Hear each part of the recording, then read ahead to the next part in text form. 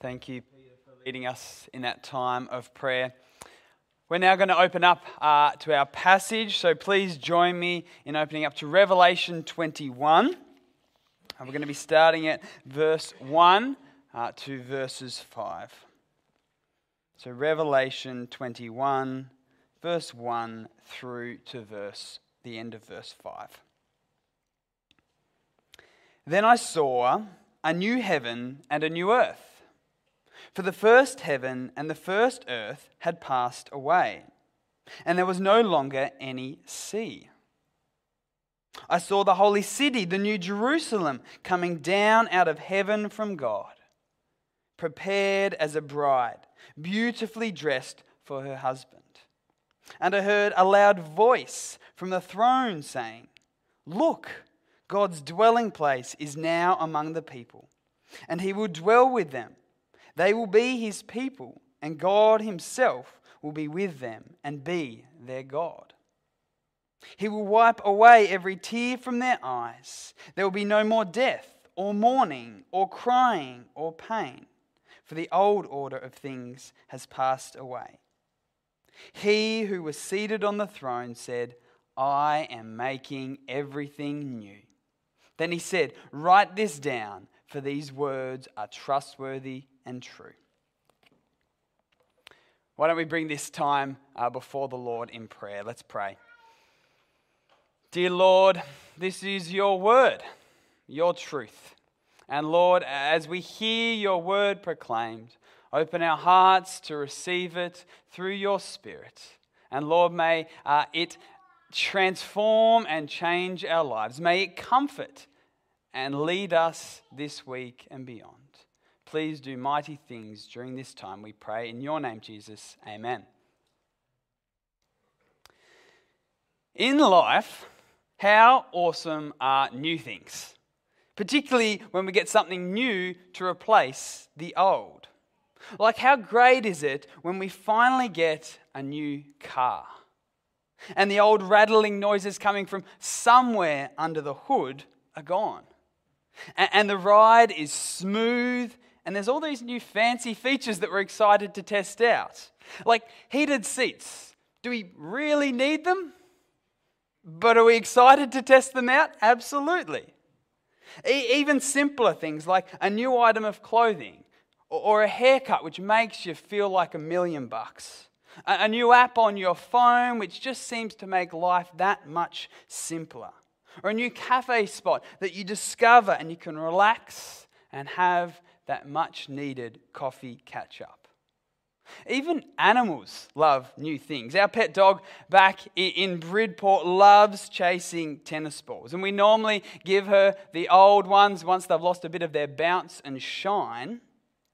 But if she gets the chance to lay her teeth into a brand new tennis ball, well, good luck getting it back off her. Because we just love new things. We desire them. We get excited about them. Because whilst the old can be disappointing, the new promises so much. And this is what we observe throughout the whole book of Revelation. As God has been retelling through vivid imagery, history's pattern of the old, of toil, of hardship, of persecution, of war, of burden. But God has also been retelling his promises of the new. And in the final 2 chapters of Revelation, in the final 2 chapters of the Bible, which begin with these 5 verses, God is revealing this vivid and glorious image of the promise to make all things new. And for the churches of Asia Minor, who John, the author of Revelation, writes to, who have been suffering persecution under the Roman Empire, this image of the new must have been all the more desirable for them. Because the old, their current life, was such a burden. Perhaps you yourself are growing weary of the old. An aspect of your life is tiring, toilsome, frustrating, and you desperately long for something new. for things to change. Well, unlike some of the new things of this world which promise so much but themselves become old very quickly, like the new car which soon starts rattling, the item of clothing that goes out of fashion, the new app that becomes outdated, and the coffee shop that becomes mainstream and overcrowded, unlike this, God's vivid and glorious promise to make all things new, it meets and it exceeds our expectations. And so as we explore this glorious picture tonight, I want you to see how God's plan has always been and pointed towards the new. And I want you to see how our small taste of the new now gives us great hope for the day when God will make all things new. So let's dive in and let's explore this glorious picture, this glorious promise of the new. The passage begins with John writing what he saw in this incredible vision.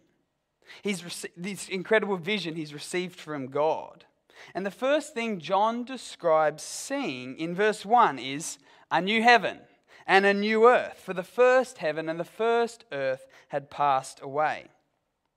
Before his very eyes, the first heaven and the first earth are replaced by the new heaven and the new earth. In what fashion this takes place, we don't exactly know, but it is apparent there has been a renovation, and the old order of life has passed away, whilst the new order of life has been installed.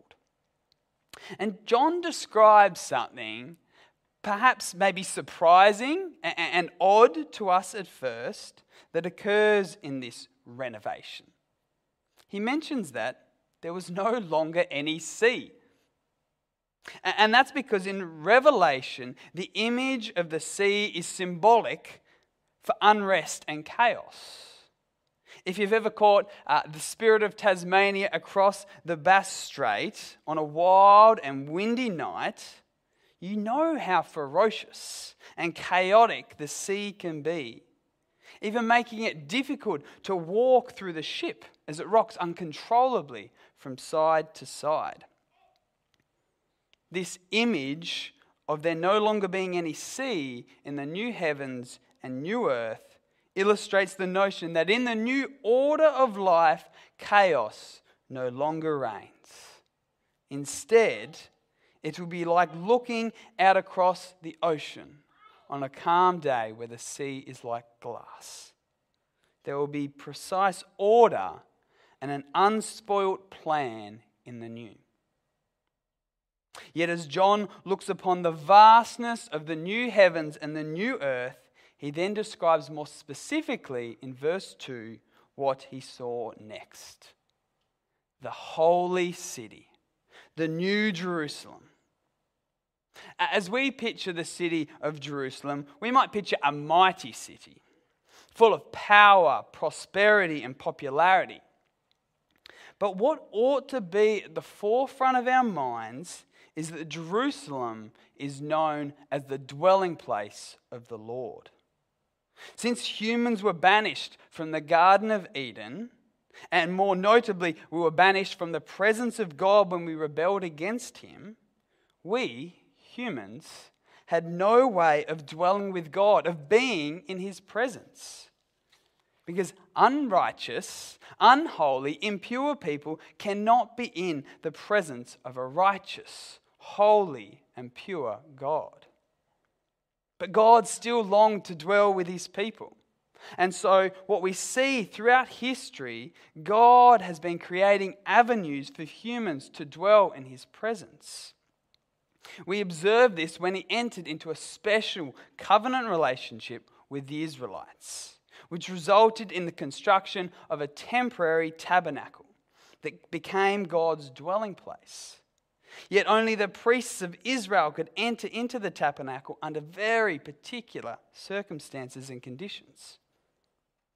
But then after many years of traveling in the wilderness and from region to region, under the reign of King Solomon, a permanent temple is constructed in Jerusalem, And because of the temple's location in Jerusalem, the entire walled city became known as God's dwelling place.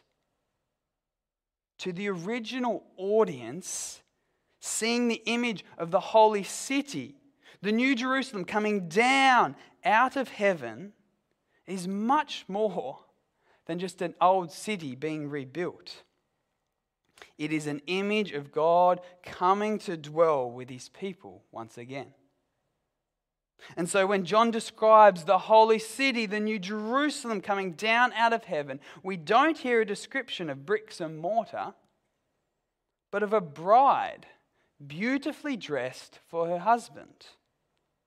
This image of a bride throughout Scripture and in Revelation is a picture of the church, the people who Christ, the husband, has made a commitment to, who he has redeemed. And many of us know the honor, the privilege, and the joy of being invited to a wedding celebration. But to be the bride of a wedding celebration, as all the family and friends await eagerly in the pews, with the groom standing at the front with a massive smile, fidgeting hands, eyes fixed on the door at the back of the room, in great anticipation as at any moment his beautiful bride will appear and enter. And in the vision John sees, we are the beautifully prepared bride. The church is the bride of Christ, his beloved, who he, just like any husband, is eagerly waiting for the wedding day when he can dwell with his bride. And so the vision John sees here is the welding together of two common biblical images. The holy city, the New Jerusalem, God's dwelling place coming down out of heaven. And in the new, God's dwelling place is with his bride, his church, his people who are beautifully prepared to reside with their husband. And as we look at verse 3, John hears this great loud voice coming from the throne. It is the voice of God declaring precisely this. He says, "Look," or "Behold," God's dwelling place, or more literally, this could be translated his tabernacling. God's tabernacling is now among his people, and he will dwell, he will tabernacle with them. They will be his people, and God himself will be with them and be their God. Can you see how God's plan of making all things new has always been and has always pointed towards God dwelling with his people? From eternity past, that has been his plan. But when you picture heaven, what will heaven be like? When all things are made new, what do you picture? What comes to mind? What do you get excited about? Is it the fact that you get to dwell perfectly with God forever? Or does your mind drift to other, more trivial things that make you excited? Perhaps a helpful question for us all to consider is, do I long and enjoy dwelling with God now on earth? Do I yearn to reside with God in prayer?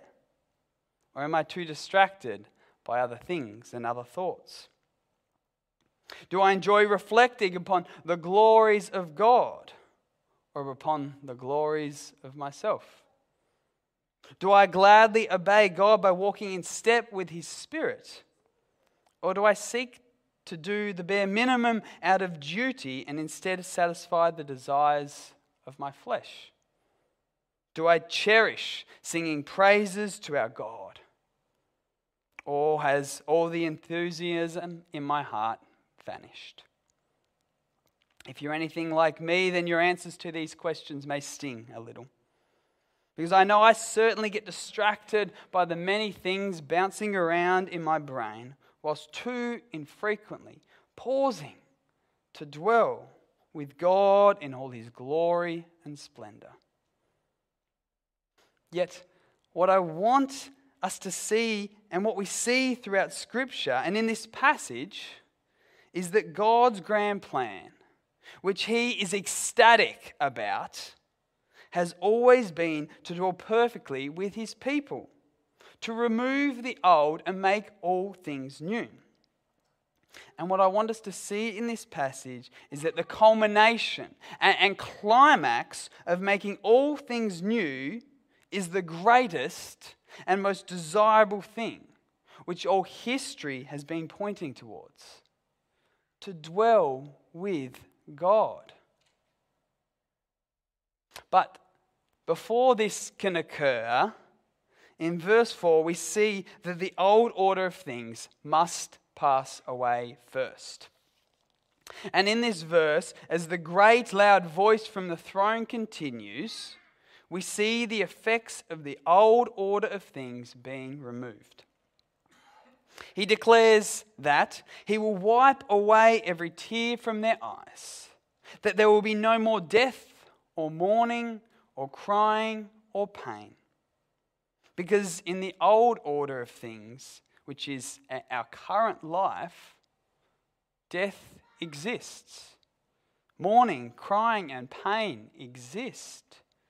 But this is not God's desire. God's desire is to dwell with his people. Throughout the book of Leviticus, which is all about the procedures of holiness, purity, and atonement required by the Israelites for God to dwell among them in the tabernacle, in the second last chapter of Leviticus, God outlines the reward for obedience. He declares in verse 11 and 12, "I will put my dwelling place among you, and I will not abhor you. I will walk among you and be your God, and you will be my people." But in the second part of that chapter, God also outlines the punishment for disobedience. And just like Adam and Eve, who could not uphold their own holiness and purity and were banished from the presence of God, likewise, the Israelites could not uphold the requirements of holiness and purity either. And they were exiled from dwelling with God. And what becomes of a people who are separated from God because of sin and unrighteousness? Well, they are subject to the old order of things. And in the old order of things, humans have become subject to death, enslaved to death, swallowed up by death. With the absence of God, death reigns. And where there is death, there is mourning, there is crying, there is pain. But God cannot just rid the world of death and make all things new, because the consequence of our sin is death. And in Hebrews 8, we read that it says the old covenant, where the people we here in Leviticus are under, it was not sufficient. But it was a shadow of what is in heaven. That is why we received a new covenant, because the first covenant depended on our ability to remain holy and pure. But we were unfaithful, and therefore we could not dwell with God and became subject to death.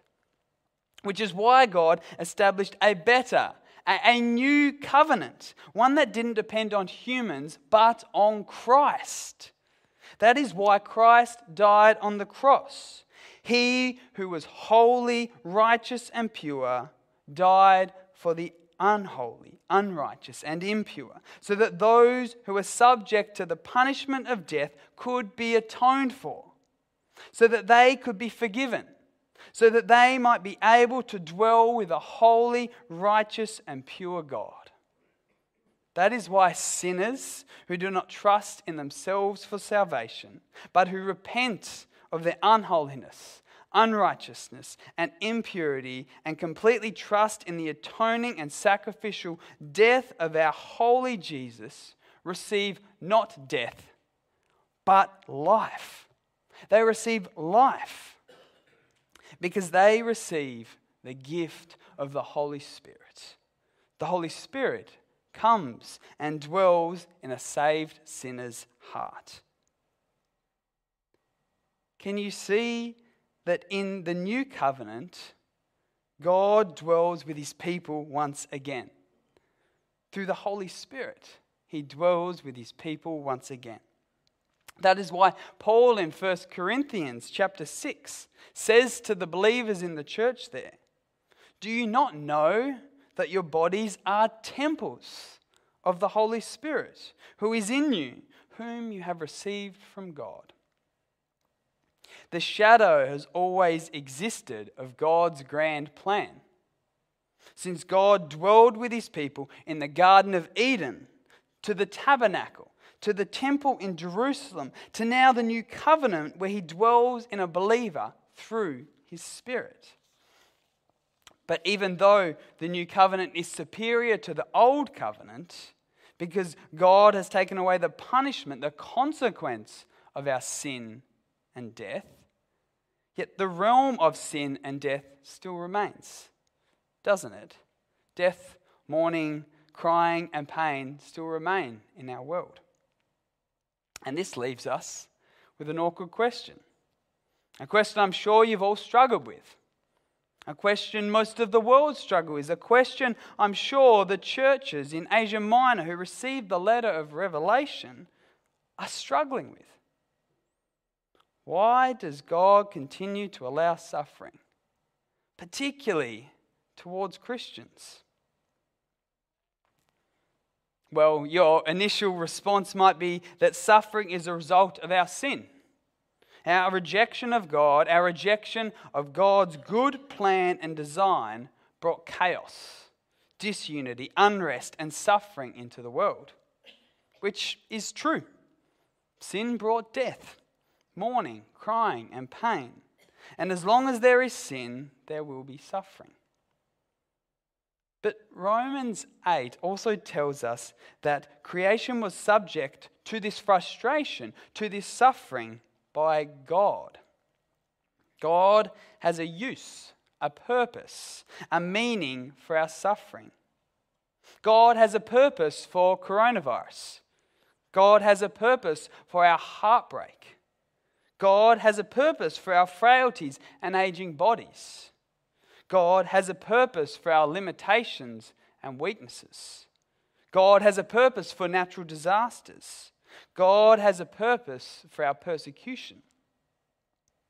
The purpose of all this, Romans 8 says, is that we who have the first fruits of the Spirit, that is, the initial fruit of the harvest that is going to be plentiful, that amidst the groaning of life, it may cause us to hope, to long, to desire, to wait eagerly for all things to be made new.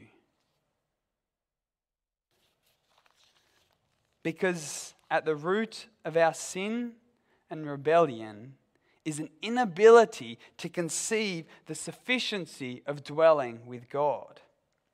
Therefore, this groaning, this suffering, this frustration is a massive red warning light indicating the devastating results of being separated from God's presence, and a reminder that we were created to dwell with God.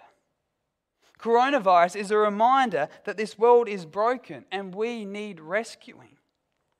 Heartbreak is a reminder that God's truth is the great comforter. Frailties in an aging body are reminders that there is more to live for than this life. Our limitations and weaknesses are a reminder of God's great power and grace. Natural disasters are a reminder of God's mercy and judgment. And persecution is a reminder that we do not belong to this world, but to the next. That is why, in all circumstances, we wait eagerly, with great hope, for the day when the old order of things passes away. When He will wipe every tear from our eyes, when there will be no more death or mourning or crying or pain. That is why the new covenant, just like the old covenant, is a shadow of heaven. Because whilst we see in part, one day we will see him fully. Whilst we dwell with him in part, one day when he makes all things new, we will dwell with him perfectly. That is why in verse 5, the one who is seated on the throne proclaims, I am making everything new. And he tells John, write this down, for these words are trustworthy and true. And don't we need to hear these words? This has always been God's plan, and history has always pointed towards it. And this is God's plan because God is most glorified when we, his people, are satisfied by him. When we are satisfied by dwelling with him. And we can bring God the most glory whilst on earth by being satisfied in him. The church brings God glory when we faithfully proclaim with loving hearts amidst a tide that is pulling away from Christ that Jesus alone satisfies, secures, and saves. The ministry leader brings God glory when they faithfully serve in the background for God's glory and not their own. The family brings God glory when they give generously, even though money is tight, because God is the one who will provide for our every need. The parent brings God glory when they have to ask their child for forgiveness, because they themselves are not perfect and need Jesus too. The introvert brings God glory when they nervously share the hope they have in Christ with a non-believer. The elderly person brings God glory when, though frailties hinder them, they still build up the church with their gifts and proclaim their hope in Christ even as death draws nearer. The teenager brings God glory when they do not join the crowd and instead hold tight to the unpopular lifestyle of being a Christian.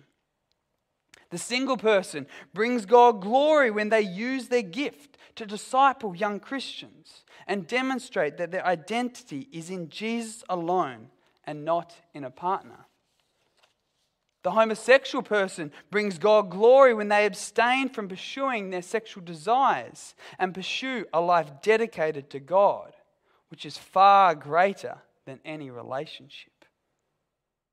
Although we are not in the new heaven and new earth yet, we bring glory to God when we live with the hope of the new heaven and the new earth whilst in the old. But on that most glorious day when the old order of things does pass away and the new heavens and the new earth replace it, when the holy city, the new Jerusalem, comes down out of heaven, when God's dwelling place is among his people, when he will wipe away every tear from our eyes, when there will be no more death or mourning or crying or pain, then in that day God will be glorified forever, and we will be sufficiently satisfied for all eternity as we dwell with our Creator, our Saviour, and our God who meets and exceeds our every need perfectly. Amen.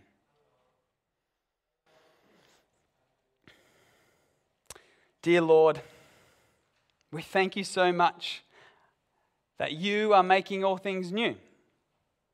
That from eternity past it has been your plan that we will be able to dwell with you, our Saviour and our God. And we thank you, Lord, that you have made a way through Jesus, your Son, who died on the cross for our sins because we could not keep the law. We could not be holy and righteous and pure, but you could be. And you atoned for us, Lord. May we thank you and praise you. And Lord, may we long to dwell with the Spirit now on our time on earth. And Lord, yet during our time, may we long for the new. Lord, when we will be with you, perfectly dwelling in heaven. Lord, help us to keep our minds fixed on heaven and not on earthly things in this life. Help us to remind one another of the glories that await us and the promises that you have given us, for they are marvelous and magnificent. Lord, we thank you for this and pray all of this in the name of your Son, Jesus Christ. Amen.